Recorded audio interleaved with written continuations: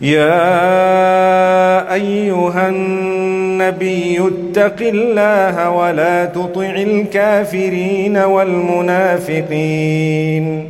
إن الله كان عليما حكيما واتبع ما يوحى إليك من ربك إن الله كان بما تعملون خبيرا وتوكل على الله وكفى بالله وكيلا ما جعل الله لرجل من قلبين في جوفه وما جعل أزواجكم اللائي تظاهرون منهن أمهاتكم وما جعل أدعياءكم أبناءكم ذلكم قولكم بأفواهكم والله يقول الحق وهو يهدي السبيل ادعوهم لآبائهم هو أقسط عند الله فإن لم تعلموا آباءهم فإخوانكم في الدين ومواليكم وليس عليكم جناح فيما أخطأتم به ولكن ما تعمدت قلوبكم وكان الله غفورا رحيما النبي أولى بالمؤمنين من أنفسهم وأزواجه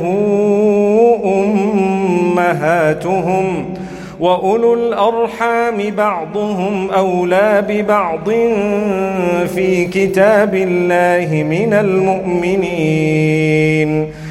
المؤمنين والمهاجرين إلا أن تفعلوا إلى أوليائكم معروفا كان ذلك في الكتاب مسطورا وإذ أخذنا من النبيين ميثاقهم ومنك ومن نوح وإبراهيم وموسى وعيسى ابن مريم وأخذنا منهم ميثاقا غليظا ليسأل الصادقين عن صدقهم وأعد للكافرين عذابا أليما يا أيها الذين آمنوا اذكروا نعمة الله عليكم إذ جاءتكم جنود فأرسلنا عليهم ريحا وجنودا لم تروها وكان الله بما تعملون بصيرا إذ جاءوكم من فوقكم ومن أسفل منكم وإذ زاغت الأبصار وبلغت القلوب الحناجر وتظنون بالله الظنونا هنالك ابتلي المؤمنون وزلزلوا زلزالا شديدا وإذ يقول المنافقون والذين في